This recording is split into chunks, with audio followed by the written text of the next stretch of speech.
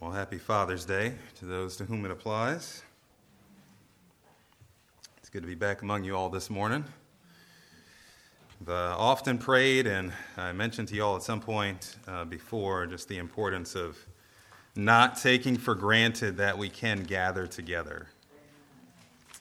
And I'm grateful for the Lord underscoring that point over the past few months when we were not able to gather together. And it's certainly good to be able to gather now. A lot has happened over the past few months, and it seems like each week some new craziness unfolds. I would like to make some more particular comments on some of the different issues, justice and racism. Some of those things are kind of hot topics. Again, nowadays, I would like to make some comments on those things. Providentially, we're going to be looking at a psalm next week that's going to deal with some of that. So I'll make some more particular comments next week. This week, as we know, we're going to be focusing on the family, focusing on Father's Day. Well, I know a dear brother in Christ who, like me, did not grow up with a father in the home.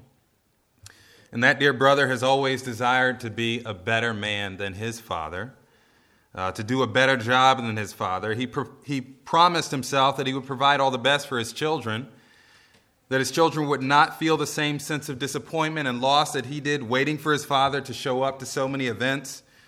So my friend worked hard and still works hard to provide the best for his children. He labors, he strives, he encourages them to pursue their dreams, and he works to ensure that they can pursue their own dreams. He goes to every game that they play. He coaches whenever possible. Does all of those little things, again, that he missed out on. Most of all, he's worked hard to provide a house, a place that his children can call home. Can you argue with that desire, with that purpose? Certainly much of what he has pursued appears to be aimed at material things, some physical things. The best job and working hard at that job no matter what in order to be able to provide the best things for his children.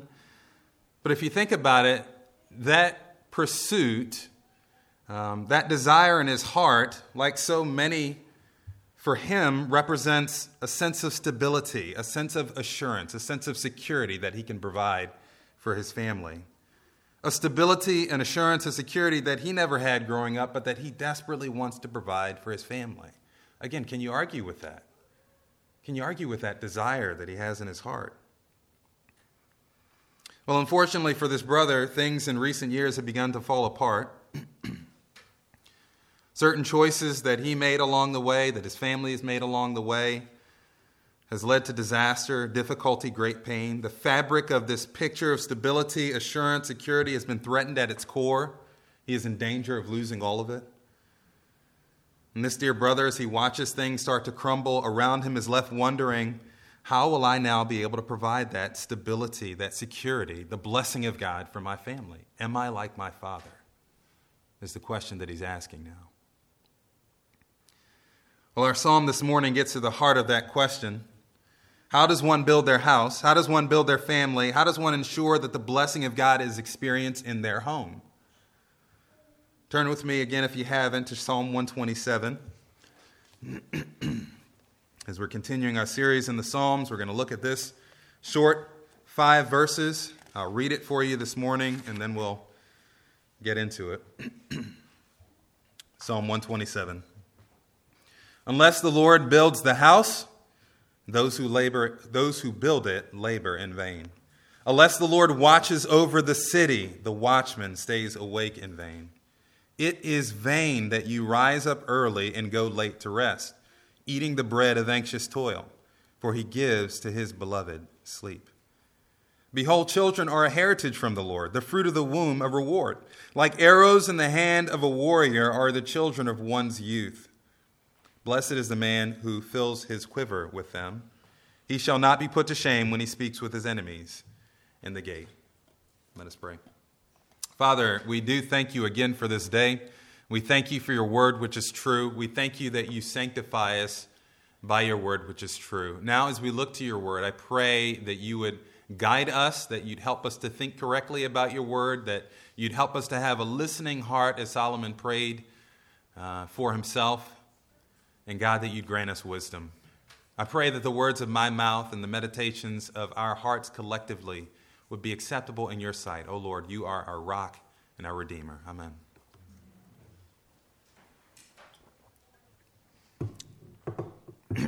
Well, Psalm 127 states that it's a song of ascents. It's a song of Solomon. That is, a song of ascents means that it is a song that would have been sung or recited as worshipers returned to Jerusalem for one of the many feasts or holy days that they had. That is, a Psalm of Solomon means that it was attributed to Solomon as the author. That kind of makes sense. Some have classified this as a wisdom psalm, as it provides the reader with truth for life. That's really what wisdom is all about. It's truth for living well. It's being able to live skillfully in this life under God's heaven. Living life apart from God, or as if God is not, would be foolishness in biblical terms. This psalm addresses the man who desires to build his house and instructs that man as to how to wisely build his house in the context of God's world. Now, there are a number of other reasons to believe that this is written by Solomon. Of course, it does say that it's of Solomon. It is a wisdom psalm. Solomon was arguably the wisest man in one sense who ever walked the face of the earth, save for the Lord Jesus. He was also a builder. We know that he built the temple. We know that he built a massive home for himself. He beautified Jerusalem.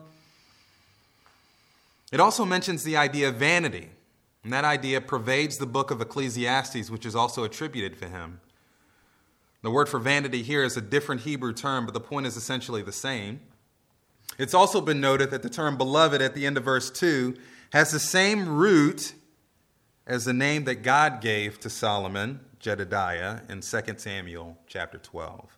So a lot of these different things point to Solomon as the author, and it just kind of makes sense as you read it. It is ironic, though, that the subject matter of building comes up in a Solomonic psalm. Solomon, again, was known for his building projects. He built all of those things. And yet, for all of his building projects, neither he nor David did a stellar job building their families. In fact, we have many, many examples of men who did a poor job building their families in Scripture.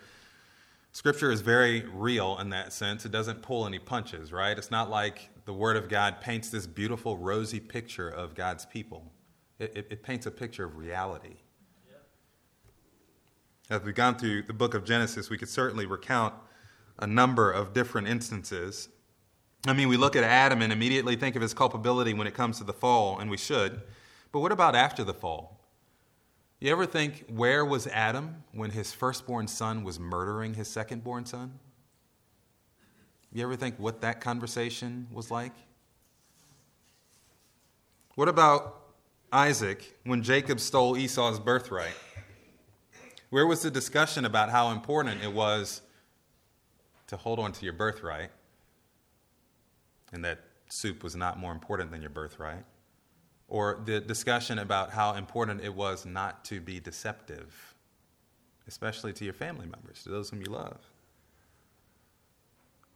Again, where was Jacob when his daughter was taken advantage of? When did he console her? When did he counsel his sons about what a proper response would be? It is, again, ironic that Solomon, the great king of Israel, who had so much wisdom to give his people, so much wisdom to give the nations who sought him out, and yet his own son's foolishness was the impetus for division of his kingdom after him. He was wise enough, skillful enough to build great houses, but he did not build his own home well. Well, what do we see in this psalm? The central message of the psalm is that God builds the home through the proper instruction and dispatching of one's children. If you want to build your house, if you want to have a lasting legacy, men, it will not be found through the trails you blazed in your career, through the physical possessions you accumulated. It will only be found in your attention to the children that God has given you for a season, and as you send them out for his glory. In terms of the structure of the psalm, we see two basic sections, verses 1 and 2. We're reminded that God is the builder of the home. And in verses 3 through 5, we see that God's way of building the home is through children. It's a pretty simple message. Well, let's look at that first section, verses 1 and 2 again. God is the builder of the home. Unless the Lord builds the house, it says, those who build it labor in vain. Unless the Lord watches over the city, the watchman stays awake in vain. It is vain that you rise up early and go late to rest, eating the bread of anxious toil, for he gives to his beloved sleep. Again, this is a wisdom psalm, so the purpose, the intent is to give instruction as to how to live wisely, how to live skillfully under God's heaven. He gives two broad sweeping statements of fact in these verses. Unless the Lord builds the house, unless the Lord watches over the city, the assumption is that some are building, some are at work. Someone is trying to build a house. Someone is laboring to build a house. Likewise, someone is laboring to keep watch over the city. The focus in these two statements involve that concrete imagery of two locations, one's house and one's city. We often spend a great deal of time thinking about where we're going to live, right? Both in terms of the city we live in and in terms of the actual residence, the dwelling that we live in. For the Montgomerys, the issue of where to settle has been a matter of ministry importance. We've moved from one city to another, from one home to another over the course of our married life for the sake of ministry. We've continued to rent instead of buy, just because we wanted to stay flexible, we wanted to stay loose, we wanted to make sure we could move at any moment, especially since we were looking towards missions overseas. Missions has always been in our hearts, but in recent years we've realized that missions is just not in the near future for us, for a number of health reasons. And we've kind of come to the conclusion this year that we want to show that we're content and we're grateful for where we are, and that we're digging into ministry here in this city, and so we're looking for a house here in this city. I've worked in banking for about 11 years. I was telling somebody this just a little bit ago. So I've been on the financial side of buying a home. I've never been on the buying side of buying a home. And so I've seen the frustration from people on this side, but I've never felt it. So now that I'm feeling it, I'm starting to second guess a bit. But if you guys see me curled up in a corner somewhere weeping, it'll be okay. I'll get over it. But we're grateful, again, for all of what the Lord has provided and for where the Lord has us. So I say all that to say that the particular house where you reside and the city in which you reside are two significant considerations for a family, right? Generally speaking, these can be boiled down to two very basic life pursuits. You want a place to lay your head, and you want for it to be secure. That's reasonable, right? Who can argue with that? Shelter and security. These are things you want for your family. These are things you want for your household. Now, Solomon is not saying that it's wrong to pursue those things. He's not saying that a man who desires stability, assurance, or security for his family is sin. That's not the point here. Pursuing those things is a part of what makes us men. Laboring for those things is a part of what makes us men. There is labor involved in providing for one's home. It's not easy. In the New Testament, Paul had to correct some men who were taking some time off, not working, sitting back and relaxing, perhaps because they thought that Jesus was going to return, so why work? What did Paul say? If you don't work, you shouldn't eat. Get up off of your butt and go to work. Get some things done. You need to provide for your family. There is labor involved in that. Men in leading their homes and providing for their homes should be about that. The world is rushing headlong to reject and redefine the clear distinction between manhood and womanhood, maleness and femaleness. But the Word of God is clear on that issue, and we need to be clear. Men have, from the beginning of time and even today, continued to be driven for the desire to provide shelter and security for their families. And I want to affirm that for you today, men. That is good. That is right. We should desire that, and our family should expect that. Now again, Solomon is not saying here that it's wrong to have those desires, to provide shelter and security. He's saying that it is in vain, and this idea for vanity I mentioned already has the same idea as the word in Ecclesiastes, even though the word is different. He says this idea is that it is empty, it's pointless. In the context of wisdom literature, if something is done in vain, it's foolishness.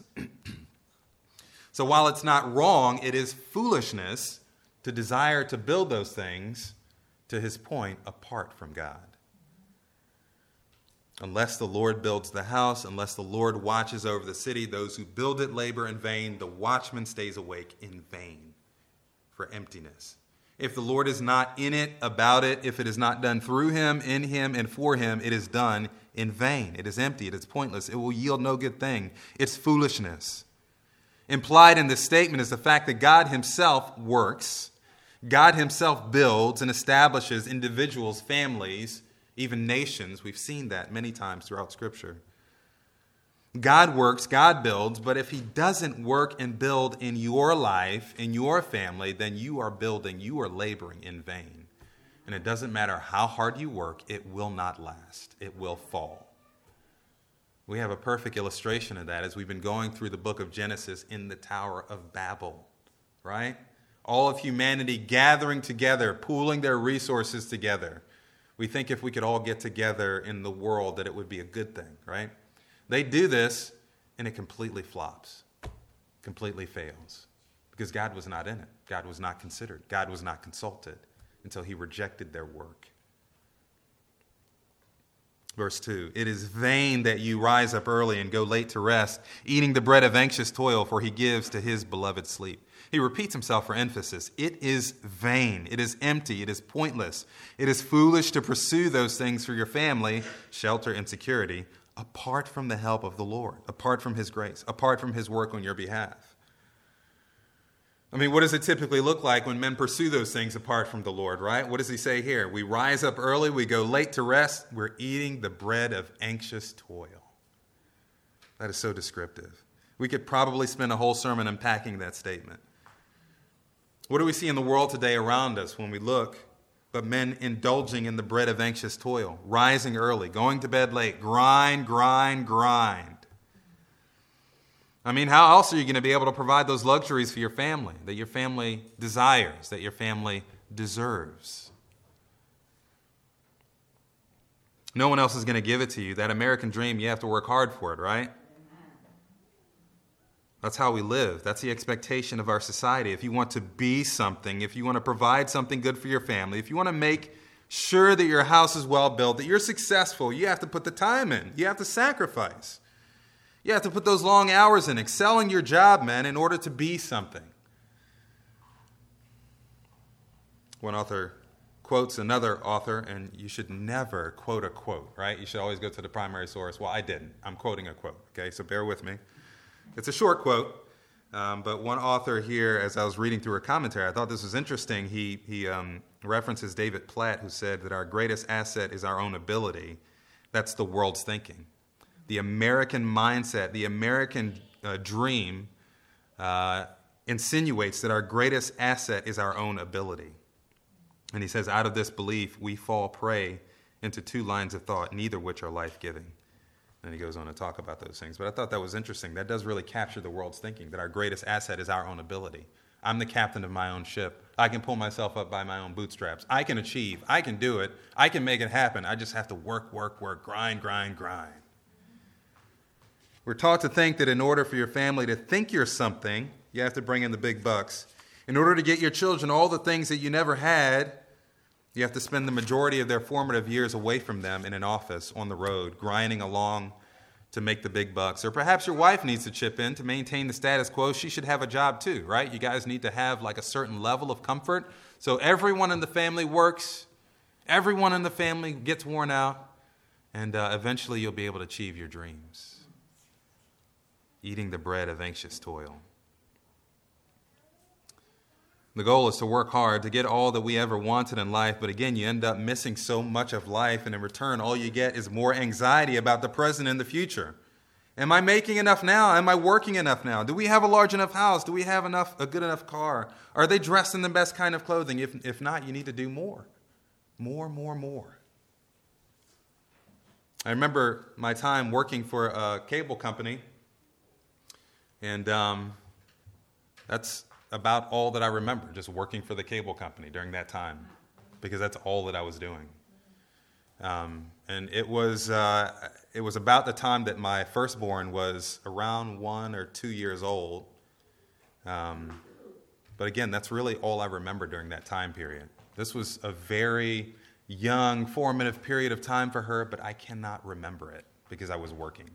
And I didn't realize how bad it was until we got the one vacation that we had during that time period that I've talked about my friends in Alabama before. They actually provided for us. They paid for us to come down. They allowed us to stay with them when we visited. And my wife kind of cornered me with them at some point and said, hey, we need to do something different. And she had been, kind of taking notes about everything that was going on, looking at our finances, writing down the number of hours that I worked, and it was like 60 plus hours for weeks in a row. And she said, we need to do something different. And they said, you need to do something different. So I said, okay, let's do something different. But it was tough. It was a tough time. And I honestly, I don't remember it, and I regret that. And I won't get that time back. But it's like that, right? Eating the bread of anxious toil. I mentioned that little phrase, more money, more problems, to my kids the other day, and they looked at me funny, like, how could that be? How could it be that there's more problems if you have more money? It'd be great to have more money, right?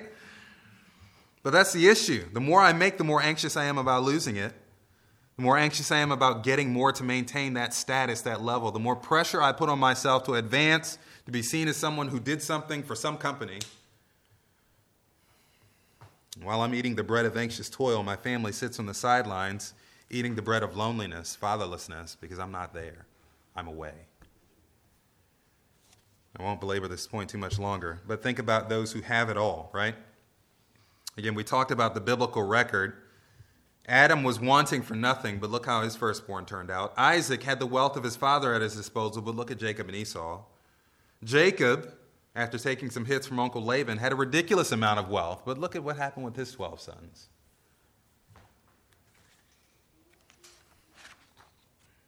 Why do we envy those who seem to have it all? Why do we envy those who seem to be making it?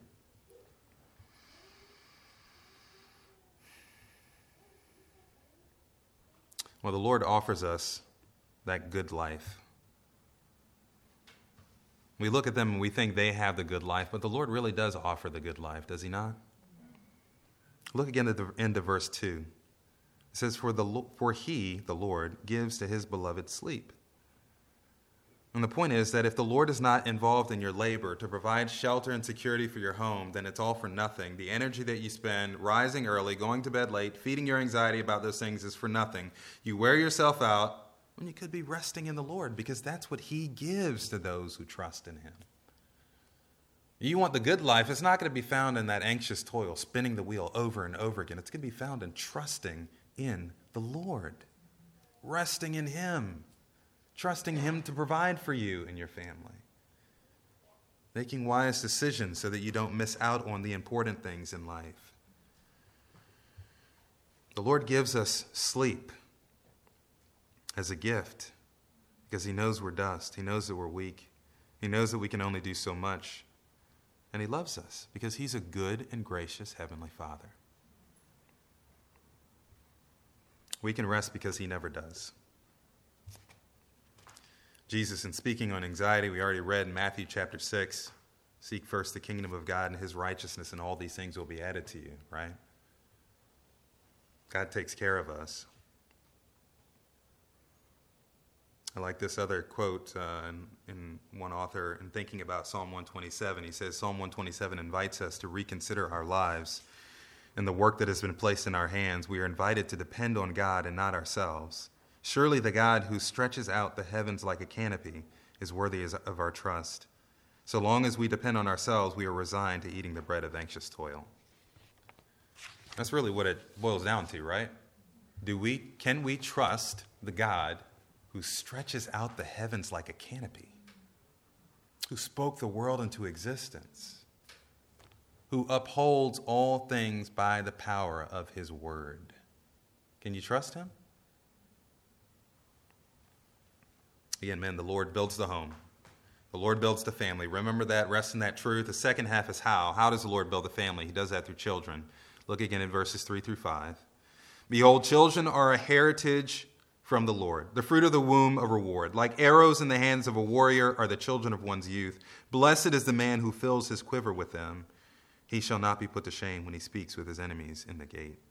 When the Lord builds the house, his focus is not simply on material goods. His focus is not merely on the establishment of a family in a particular city, in a particular dwelling place. The Lord's idea of building the house is much more expansive. The idea for house in Hebrew has a wide application through Scripture. It could, of course, stand for a physical dwelling. It could also stand for a family unit, meaning your immediate family within your household. It could also stand for multiple generations of the same family, like when we refer to the household of David. I think the idea is somewhere in between those last two options, somewhere in between the immediate family and the family's influence in subsequent generations. How does the Lord build a house? How does he make one's house more effective for subsequent generations? He does that by expanding the family numerically and as the family members go out into the world for his glory. Look again at the text. The behold at the beginning of the verse is cueing us in on something big. It's an attention grabber. One of my language professors used to call this the looky here, right?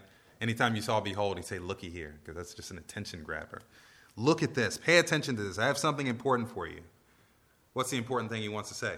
Children are a heritage from the Lord. The fruit of the womb is a reward. Well, wait, weren't we just talking about building a house, securing a city? Again, the connection is that the emphasis on the house has more to do with family influence and physical location. This is another verse, this one about children being a heritage from the Lord, an inheritance of the Lord, the fruit of the womb being a reward. This is another verse that we could spend a whole sermon on, just unpacking in light of our society today. The world sees children as accidental, as secondary, as non-essential. Some even go so far as to suggest that children are a burden, an afterthought, a matter of convenience, a choice based on how I feel at any given moment. But that's not the biblical view of children. That's not God's view. Children are a gift. It says here that they are a heritage. They're an inheritance.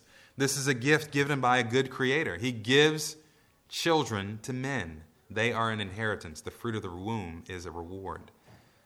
And this is not just for believers. This is for all people.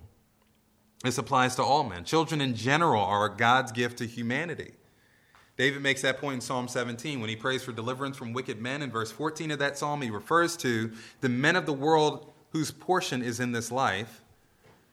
And what he means by that is that they're portioned from God and the good that God gives in this life. And he qualifies it in the next statement in that chapter. He says, men of the world whose portion is in this life, you fill their womb with treasure. They are satisfied with children and leave their abundance to their infants. Children are a gift of God to humanity. That's the point. This is perhaps more clear to those who are not able to have their own children in the flesh. It pains me to see so many in the world who so carelessly reject the fruit of the womb, the blessing of God, when there are so many who don't have that option, don't have that ability. Now, God does bless in many different ways. If you have sleep, for example, we saw in verses 1 and 2, and if you have children, you can never say that you've not been blessed by God. You can never complain that God has never blessed you, that God has never done anything for you. Conversely, not having children doesn't mean that you're not blessed at all. That's not the point. This point is for those who do have children and who fail to see the blessing of God in their lives because they're too busy grumbling over their lack in some other area. God has blessed you in some way if you have children.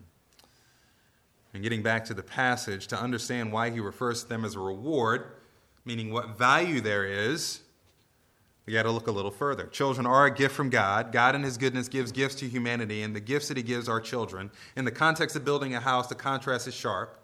Man pursues life without God and eats the bread of anxious toil in seeking to provide such things as shelter and security, when to the contrary, God gives rest and he gives reward. God provides these things to his people. Now again, what's so good about children? Why are they called a reward in that sense? Yes, they're cute and cuddly, right? They're sweet, but they're also incredibly needy. Sometimes they're a little wearying, they're whiny, they're troublesome, they're expensive. At least those are the complaints of people in the world, not anyone in the church, right?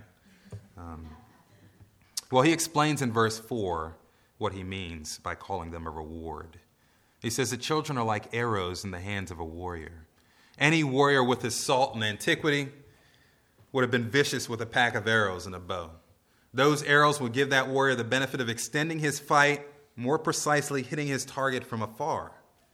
In battle, he doesn't need to worry about running up to a line of soldiers who are similarly outfitted with swords on their hips, but he can hit his mark from afar.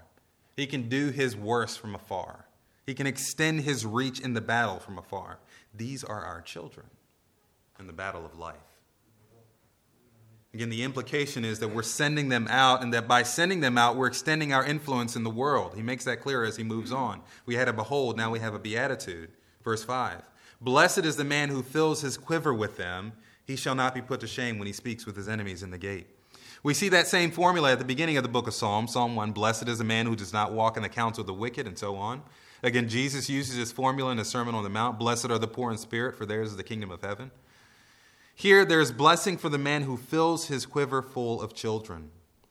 If you want influence in the world, raise up your children well and send them out. He suffers no shame when he sits in the gate because of his preparation and sending of his children were successful.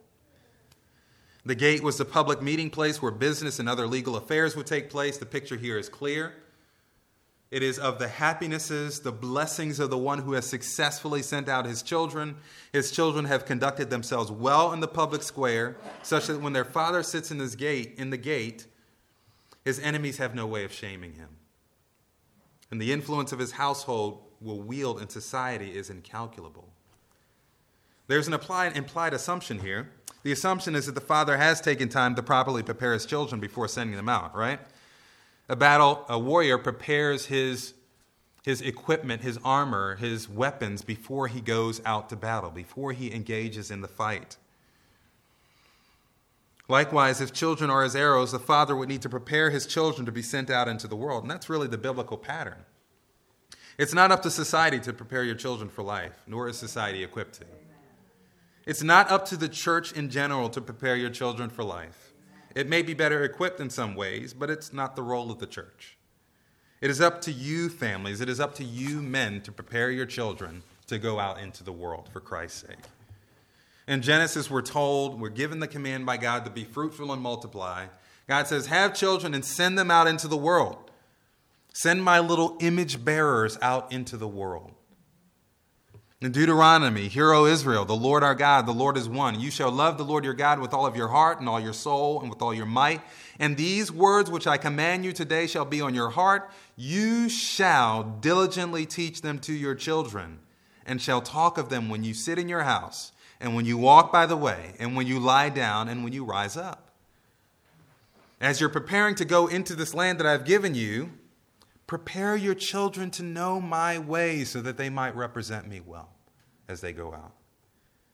Ultimately, we find that same truth in the New Testament. In Ephesians, fathers, do not provoke your children to anger, but what? Bring them up in the discipline and instruction of the Lord.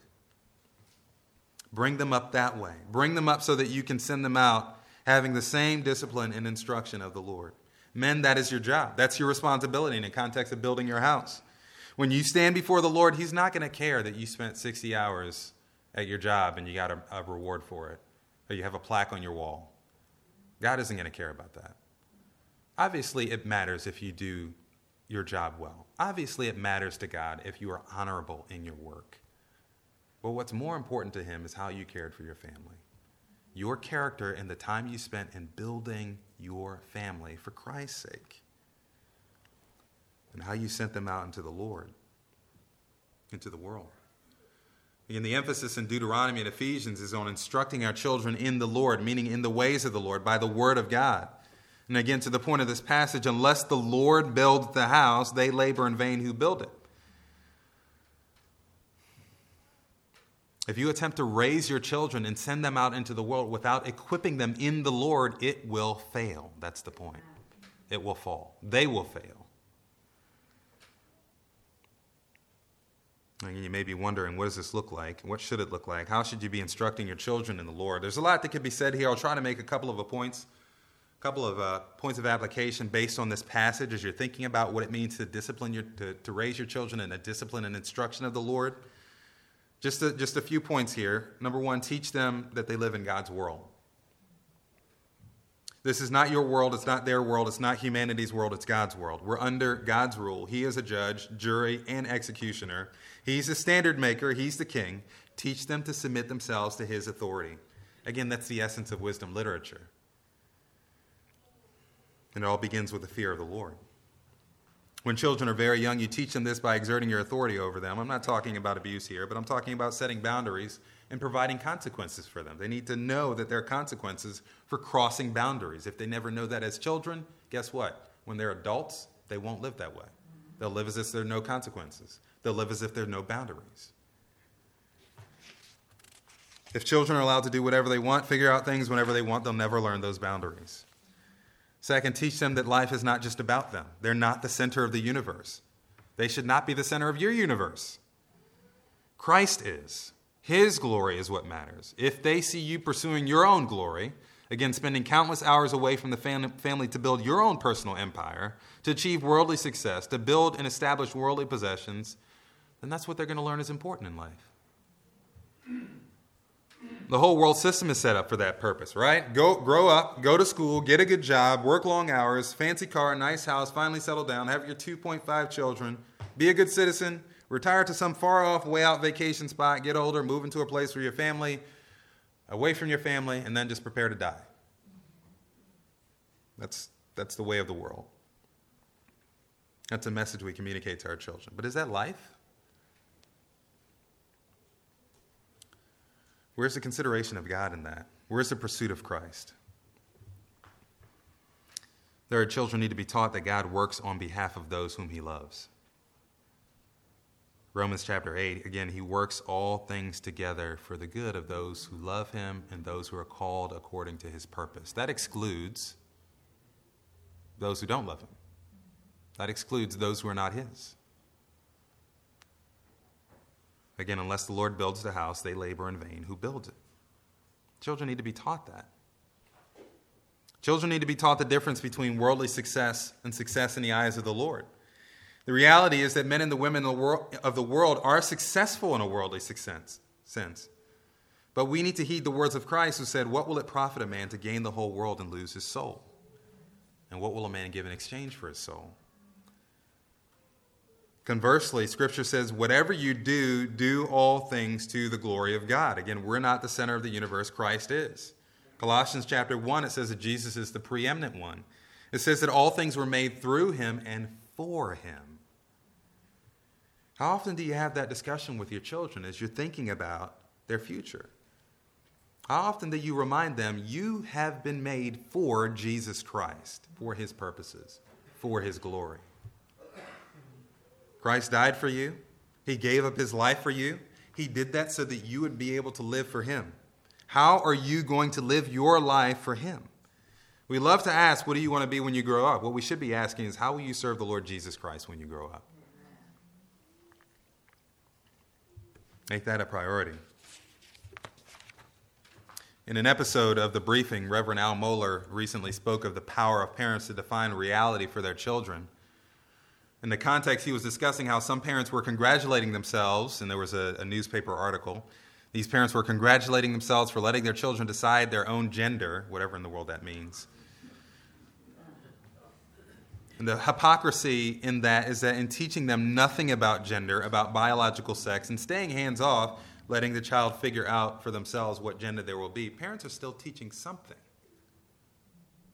And not teaching anything, they're teaching something. They're teaching that it doesn't matter. That nothing matters. Again, that there are no boundaries. That the world is all about how you feel and what you think from one moment to the next.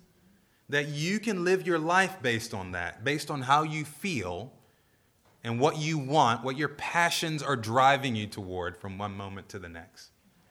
And again, children who think that way and who are allowed to grow up that way will become adults who think that way. And who run their lives that way, and who expect everyone else to bow down before that.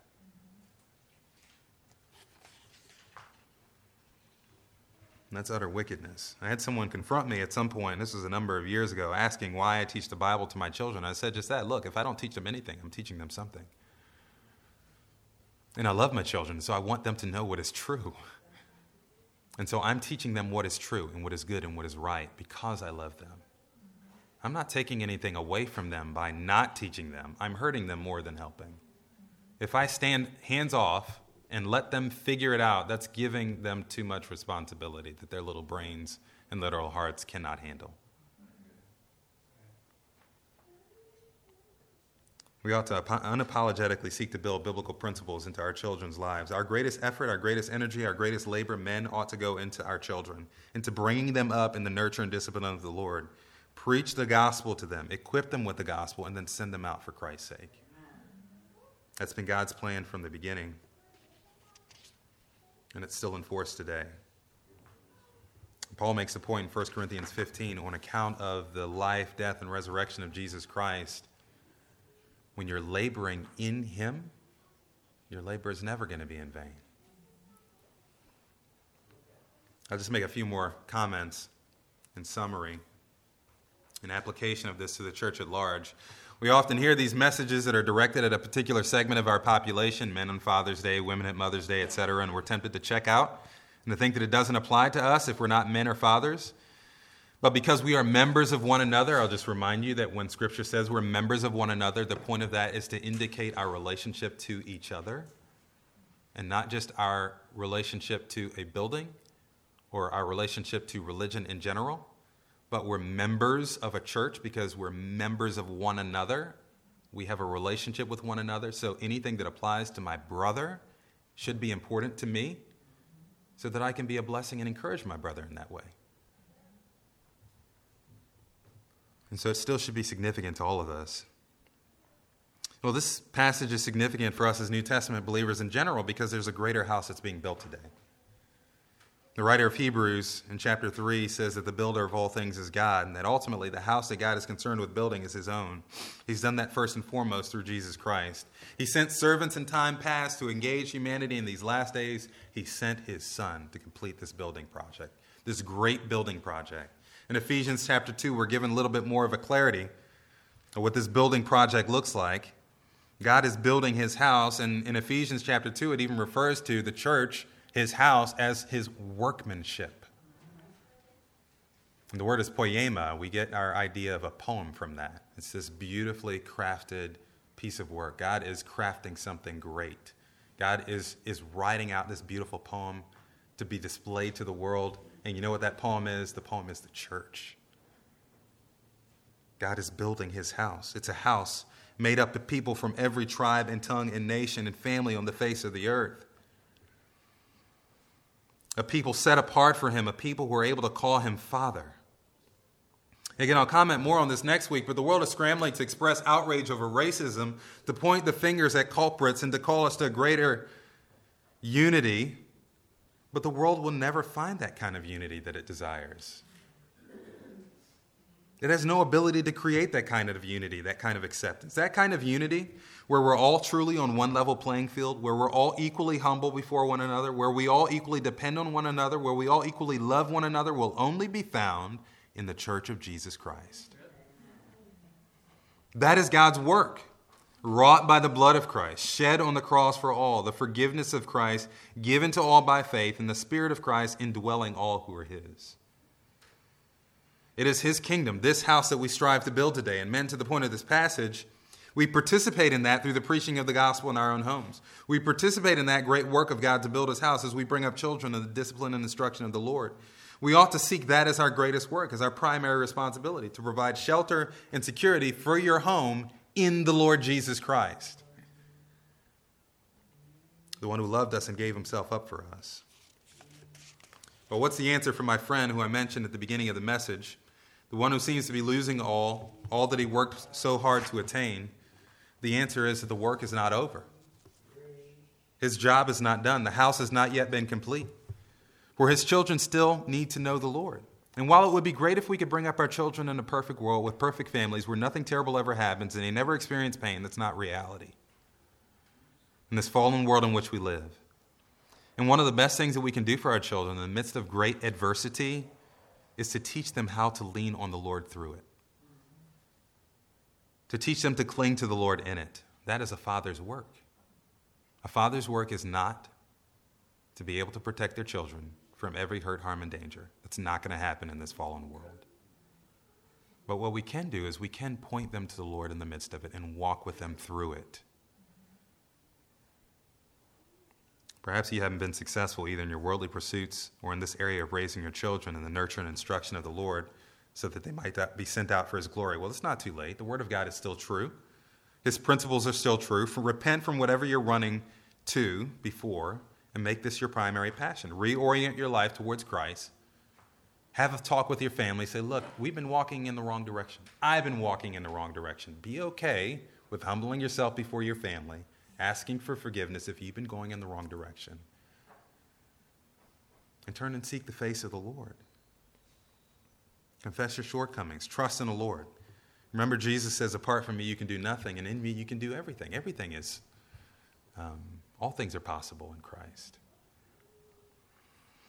Perhaps you do not have children, or your children are grown up or out of the house. Find someone else to encourage in this area. Again, take them under your wing if you've been successful in that area.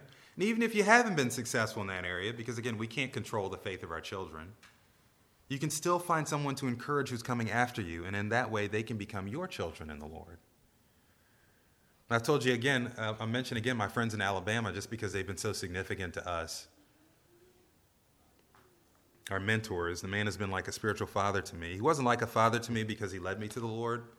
He wasn't like a father to me because he looked like me or thought like me at all times. He wasn't like a father to me because he'd perfectly fathered his children. He admitted as much. All of his children were believers and are in ministry, but they weren't perfectly raised. They'll say that and he'll say that. But he was like a father to me because he took time to listen, because he took time to talk about their life, the good times and the bad. He took time to provide godly counsel, sometimes correct my crazy thinking.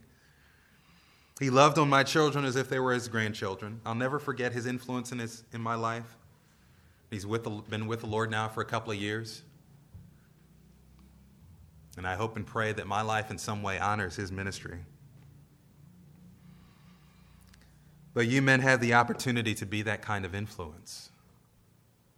To have an influence to build a house that will far outlast you, not by your own efforts in the world, but not by your own labors, but rather by making use of all of what God has provided, by depending on his grace, his truth to help you to raise your children, whether they be physical or spiritual, for his glory in order to send them out. Men, embrace that. Embrace that truth. Pursue that truth. Christ died and rose so that as we pursue building his house through our children, we can be assured that our labor in him will never be in vain. Let us pray. Father and our God, we do thank you again for this day that you've given us, this day you've made. We thank you for being our Father in heaven.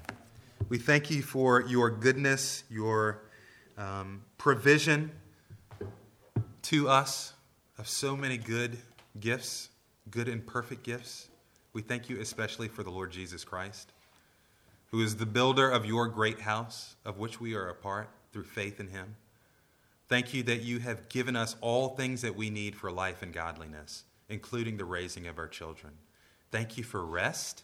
Thank you for children that you bless our homes with. Father, I pray for the men out there that you would help them to heed the words of this message, that for those who have children, whether they be physical or spiritual, that they take seriously the role of raising them up in the discipline and instruction of the Lord. That they would father like you, that we would father like you. Raise up children and send them out into the world for your glory, for Christ's sake. We pray this in his name. Amen.